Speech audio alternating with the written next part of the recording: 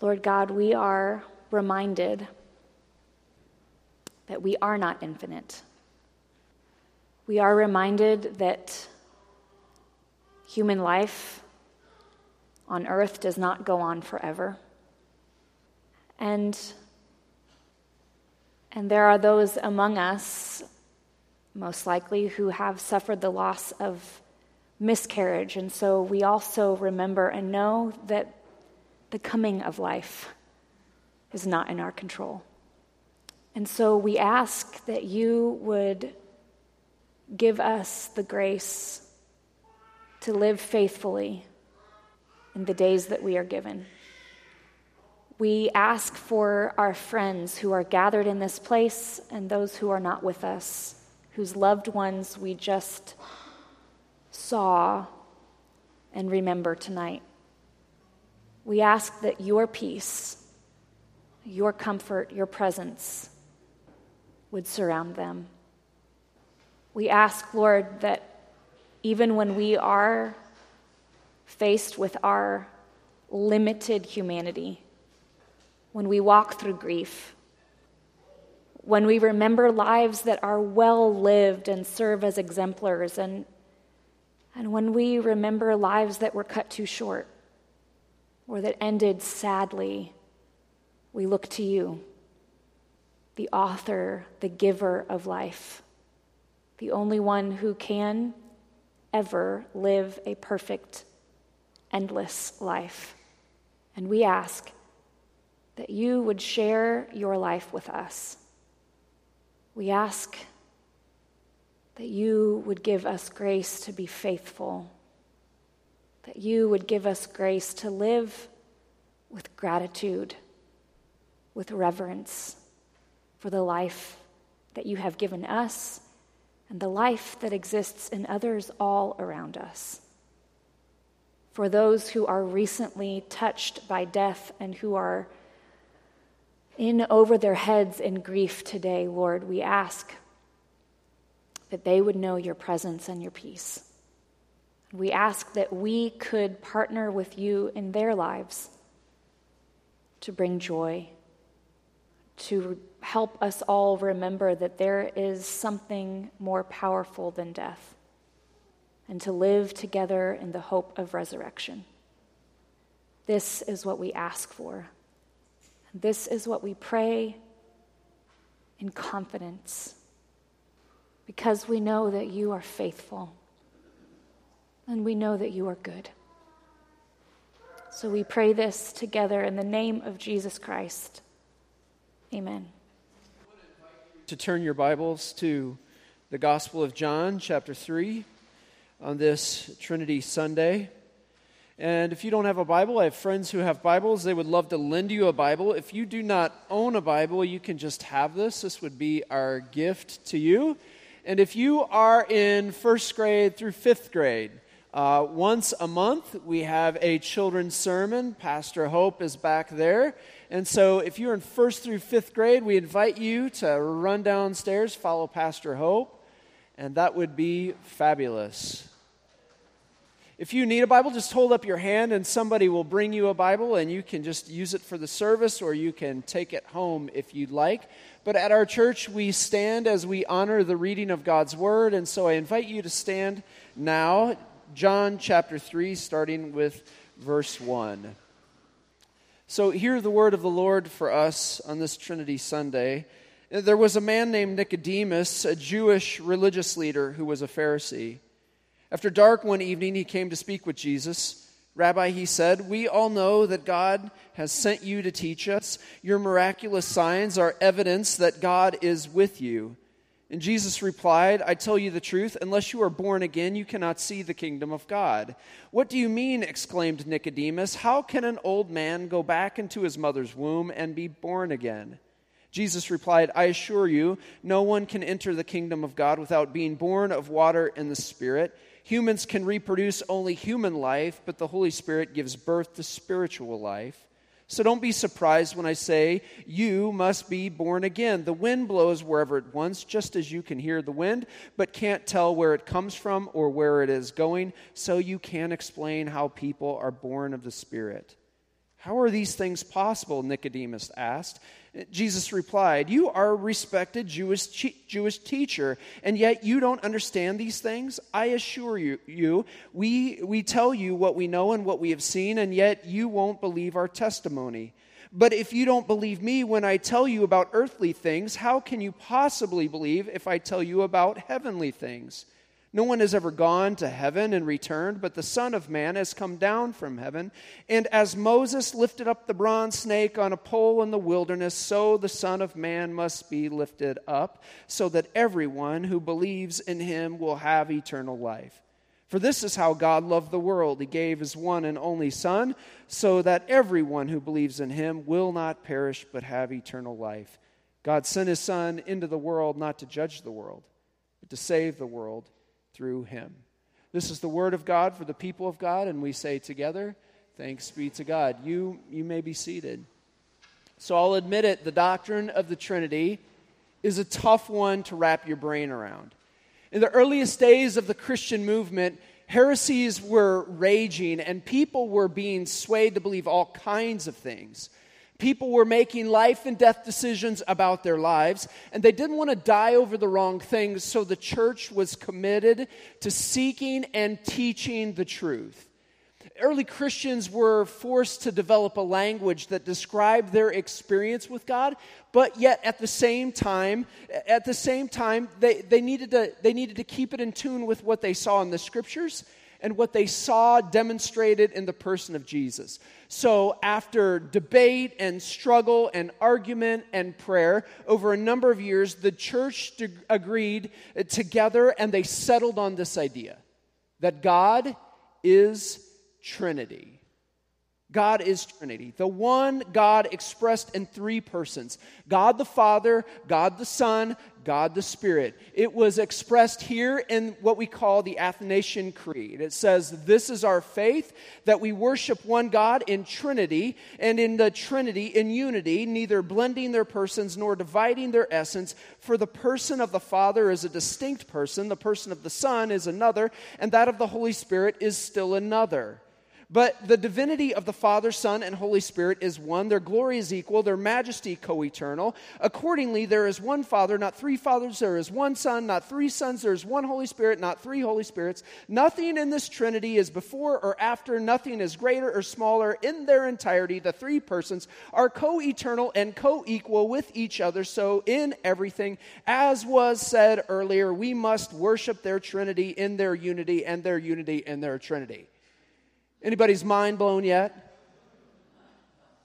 It's tempting. I'll tell you what, it is tempting for a preacher to do a bunch of college-level doctrinal work while he preaches, to take everyone to theology class and try to, if anybody can actually do that, try to explain all the nuances of this doctrine. But what I like about the text, and what I like about what I like about Trinity Sunday is that it allows us to see that the Trinity has left itself open for dialogue and discussion and even debate. And I'm not just talking about the doctrine is open. I mean, the Trinity, God, is open for this discussion. The way we talk about this God, the way we struggle with what is true about God, the way we manage our real lives against what we have seen in this God, how we grapple with putting our words to our own personal experience with this God, how we finite beings put a language to an infinite being is always up for dialogue. Because the struggle of this life and the struggle with this mysterious God is real. Nicodemus felt it. Job in the Old Testament felt it. He said this, "Do you think you can explain the mystery of God? Do you think you can diagram God Almighty? God is far higher than you can imagine, far deeper than you can comprehend, stretching farther than the earth's horizons, far wider than the endless ocean." And if there is one thing that I've learned about this God who is so mysterious, it is that this God always puts me on my heels. Just when I think I've got it down, just when I think I've got this God nailed down, just when I think I've got God figured out, that's about the time I find myself startled by what the Trinity does. Now, Nicodemus is one of those that thought he had God nailed down. He had this amazing resume. He was an expert in the law. He was a leader in Israel. He was a person of high standing with incredible authority. Nicodemus was a teacher of the things of God. He taught the master's level courses at the Jewish Ivy League University. He was a guest speaker on all the Jewish conference circuits. He wrote bestsellers like Your Best Jewish Life Yet, Purpose-Driven Jewish Life, Mere Judaism. These were his books.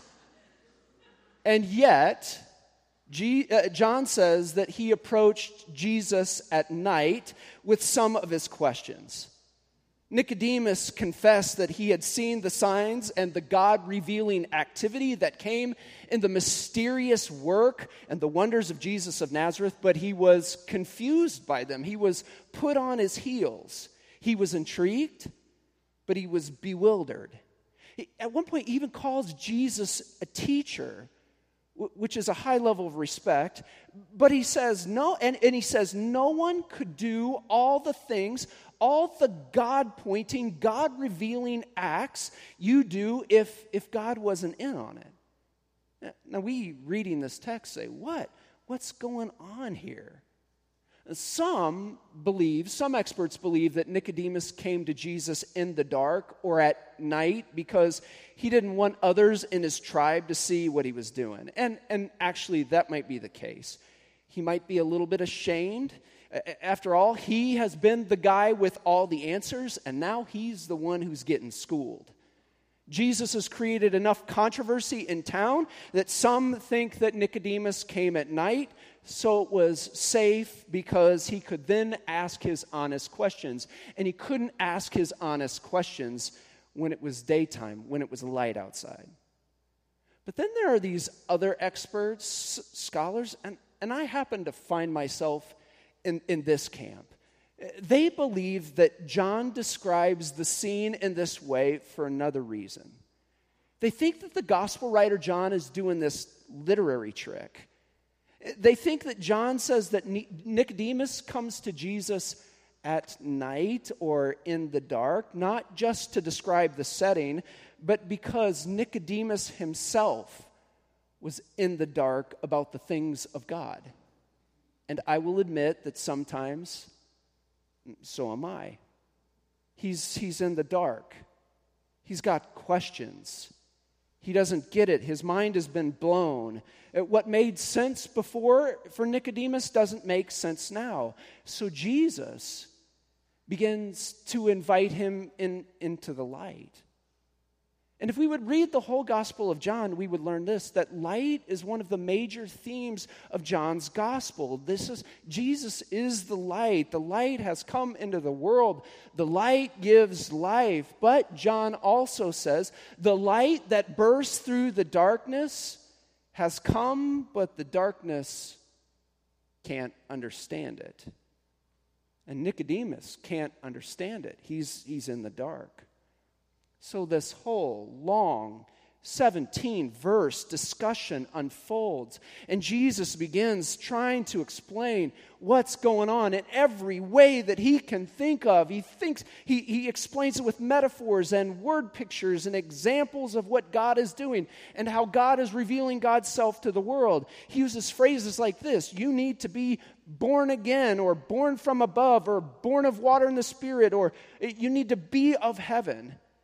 And Jesus says this born kind of thing happens in a mysterious way under the power of the wind. And the wind will blow where it will, and you can feel it, but you can't see it, and you certainly can't predict the wind. We know that all too well living here. Now, I've studied this passage a lot this week. And I've read this passage about 1 million times. And I've read books and articles on this passage. And I have come back with, what now, Jesus? I mean, it's just, I just don't get it. what are you talking about? That's exactly what Nicodemus does. So he begins to ask about these metaphors, and instead of getting better instruction, he's kind of like, hello, McFly. I thought you were a teacher of these most basic things, and you don't even know the basics. They're as plain as the hand before your face. Now, I will tell you that I'm kind of sympathetic towards Nicodemus here, because these 17 verses, this text is a blast. It's a flurry. It's a blitz of information and explanation. One scholar called it a kaleidoscope of symbols. Jesus is coming from all angles, trying to give clarity to the situation, and he says it's all there right in front of Nicodemus. And he's kind of acting like a jerk. Jesus, in the text, is kind of being a jerk. I want to say to Jesus, Jesus, if you don't get it, you don't get it. If you're in the dark, you're in the dark. Doesn't Jesus know that patience is a virtue? Why give a hard time to a person for simply asking questions? One teacher I had in high school would say, there are no dumb questions in this class. And what he meant was, there are no dumb questions in this class. Don't you be asking a dumb question. That's kind of how I feel like Jesus is acting here. Explanations of these things that happen to be in John chapter 3 are like us trying to talk about the Trinity. It's a mind explosion. Maybe we're in the dark like Nicodemus. I've been thinking about this a lot. Because just at the moment that I'm irritated with Jesus, something dawned on me. And I begin to think, well, maybe Jesus maybe he's not being a jerk. Maybe Jesus isn't being a jerk. Maybe Jesus is trying to jerk Nicodemus and us out of the way we already think about God. It very well could be that while God the Father, God the Son, and God the Spirit are open for dialogue, I'm not. Maybe hitting him with this whirlwind of images, this flurry. In doing so, maybe Jesus is inviting Nicodemus, and us into the light, into this new way of thinking about God. Into ways of thinking about God that we've never thought about God before. So Caroline Lewis is this scholar from Luther Seminary in St. Paul, Minnesota. I read some of the stuff that she writes. She's really, really smart. She's spent her life studying and teaching theology, but she said in the most recent days, she's decided that she's not so much into trying to describe God anymore. She said she struggles with trying to use all these theological descriptions about God, making sure that she can put words to something that's so mysterious. It's like trying to take a picture of the wind. Instead, what she says she gives her life to now, she said she puts her efforts not in trying to describe God so much as to look for and describe that to which God is committed. Maybe Nicodemus doesn't get it. He just wants to receive God descriptions. But Jesus is trying to tell Nicodemus about those things that God is committed to. And by asking this question, what does the Trinity look like, or what does the Trinity look like it's committed to here? I think we might get some clarity about who and what the Trinity is. And I think the answer might be found in the last image, the last word picture, the last example that Jesus presents. He finally brings all of this down to the elementary level for Nicodemus, and he tells Nicodemus a story that his parents would have told him way, way back in the day when he was very young, out of Numbers 21. Now, I've got a picture of this. As the Hebrew children were wandering through the desert, they were caught in a spot filled with poisonous snakes.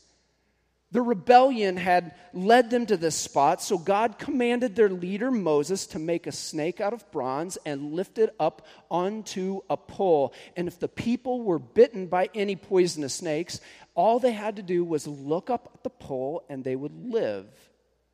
So a pole with a snake on the top has become a symbol of healing even today. I was driving down Route 66, down the road on Friday night, and I saw a symbol on the side of an ambulance. It was a pole with a snake wrapped around it.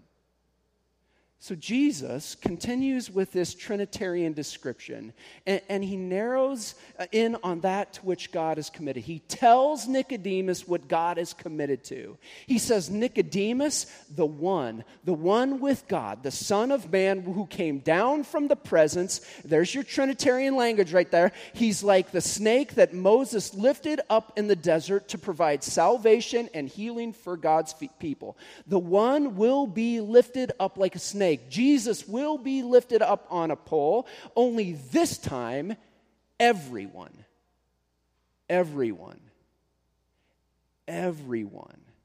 who looks to him, who is trusting and expectant, will gain eternal life. Life that is beyond comprehension. And those who experience it, it's like they've been born again.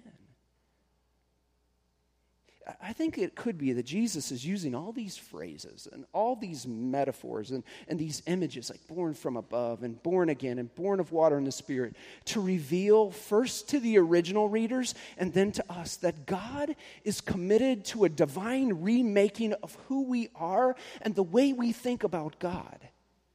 You know, for Nicodemus, the most important thing in the world to him was his status. He was born into the right family. His ecological system formed his identity, his dad's vocation, his mother's guidance, his religion, his faith community, his t-ball coach, his preschool teacher at Hebrew school, his 7th grade Cub Scout leader, his next door neighbors, their social and their cultural values. They made up who Nicodemus was, but it wasn't just that. Also his secret sins, his inability to love his enemy, all the blackmailing and politicking that he did as a Pharisee, all of these things, they shaped who he was and they shaped what he became. I was at a 6th grade graduation just a couple weeks ago, and one boy said, "I want to thank my teachers. They made me the man I am today." This is how Nicodemus thinks. All these things, these were the things that made Nicodemus the man he was. And he couldn't imagine anything else. He was the sum of his yesterdays. And now he's this bundle of doubts, uncertainties, wishes, hopes, fears, habits. They've all been building up throughout the years.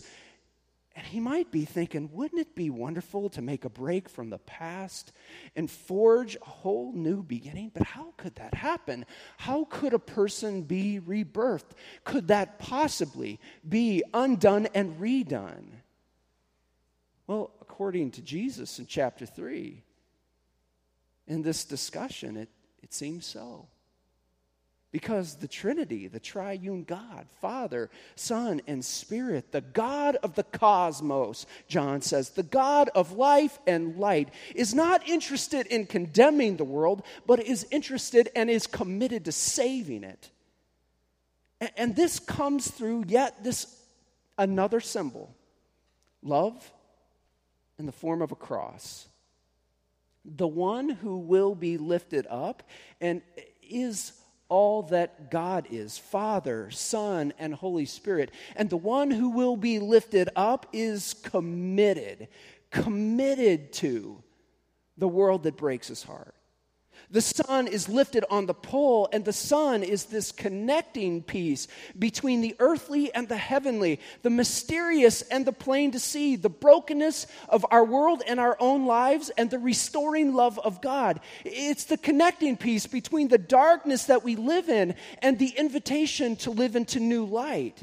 John tells his readers, Father, Son, and Spirit are this great divine relationship. And as the Son is lifted up, it is seen that they, the Father, Son, and Spirit, the one, are one in purpose. And the purpose is this, to begin a new family where everyone is invited to rebirth everyone and to restore everything. This is what God, the Trinity, is committed to, and his commitment reveals who God is.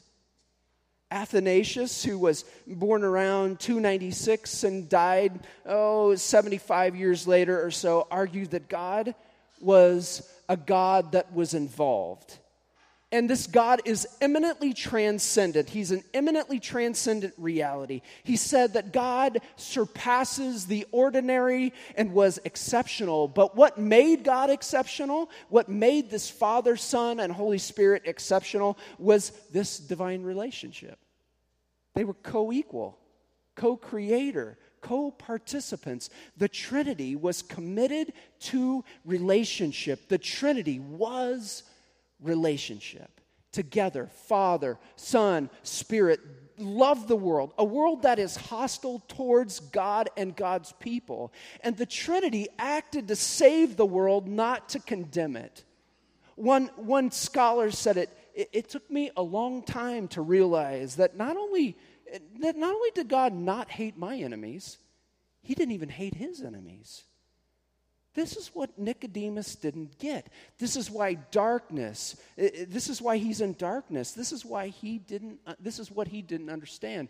God, love, light, sacrifice, newness, life, relationship. When we find this, it's like we're being born again. It's who God is. It's what God does. It's what God expects the church to be and to be committed to as well. This Trinity, this is crazy stuff. You know, without the Trinity, it is fine to hold on to a private faith. It's okay to hold on to a racial bias. Without the Trinity, there's an excuse to incite violence. There's a justification for anti-Semitic or a homophobic statement. Without the Trinity, there's justification to cheat on your spouse, an excuse to leave your children if something better and more convenient comes along. Without the Trinity, it's okay for a church to be self-focused, committed to do the easy things, target only the fancy, and cater to those with money. The Trinity doesn't act the way I normally act. The Trinity doesn't think the way I think or behave like I behave or have the opinions that I have.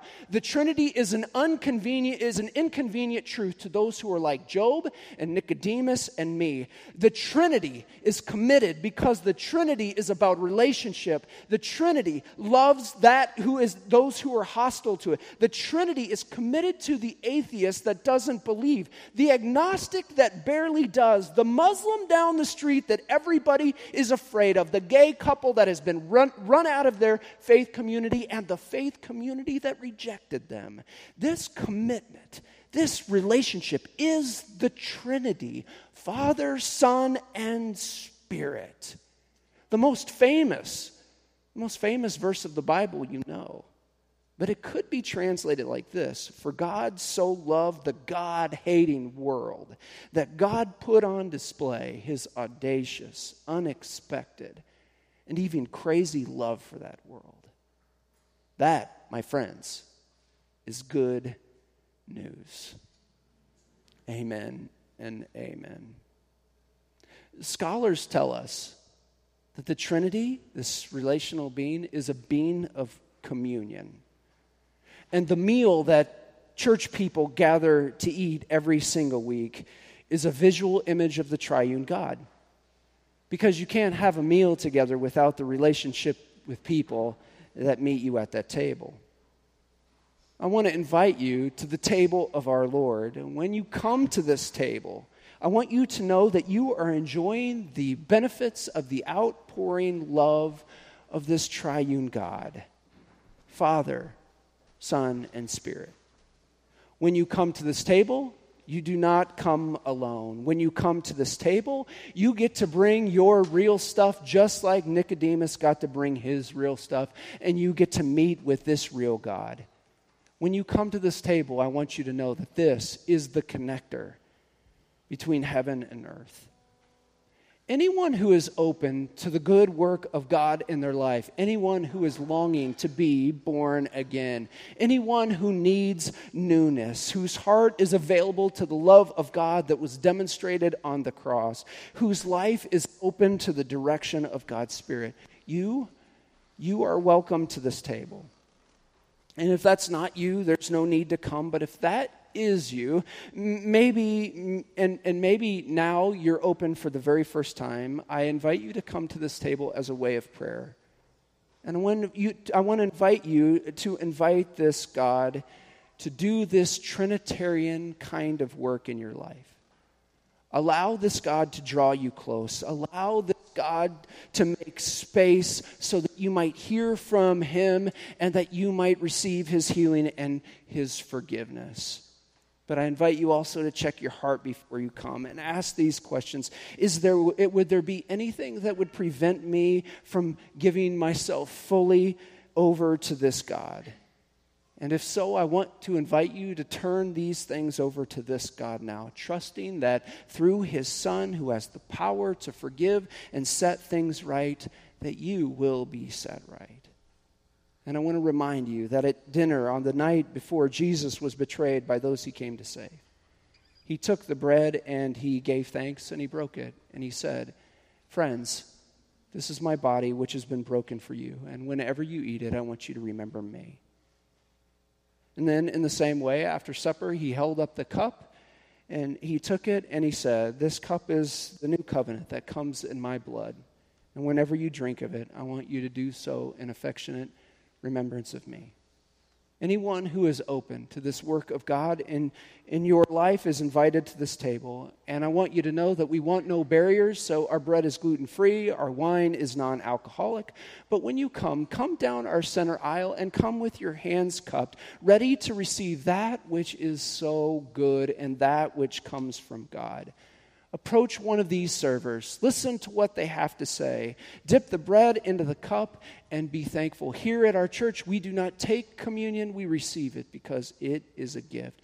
And if there is, for any reason, if you cannot make it down our aisle, just wave your hand to Andrea, wherever she might be, and she would be glad to come and serve you.